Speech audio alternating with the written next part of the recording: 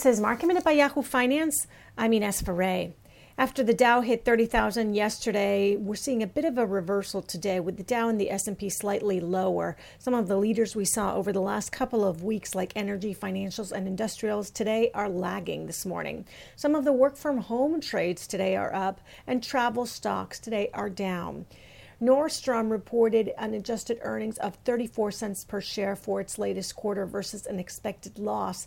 Sales were down 16% year over year. That was expected. Digital sales came in strong. Nordstrom received various price target increases from Evercore, KeyBank, and Cowen. Gap is under pressure after missing on earnings for its latest quarter. The company is aiming to close some 350 stores by 2023.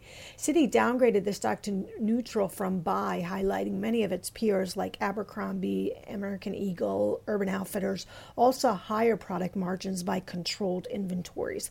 For more Market Minute news, head to yahoofinance.com.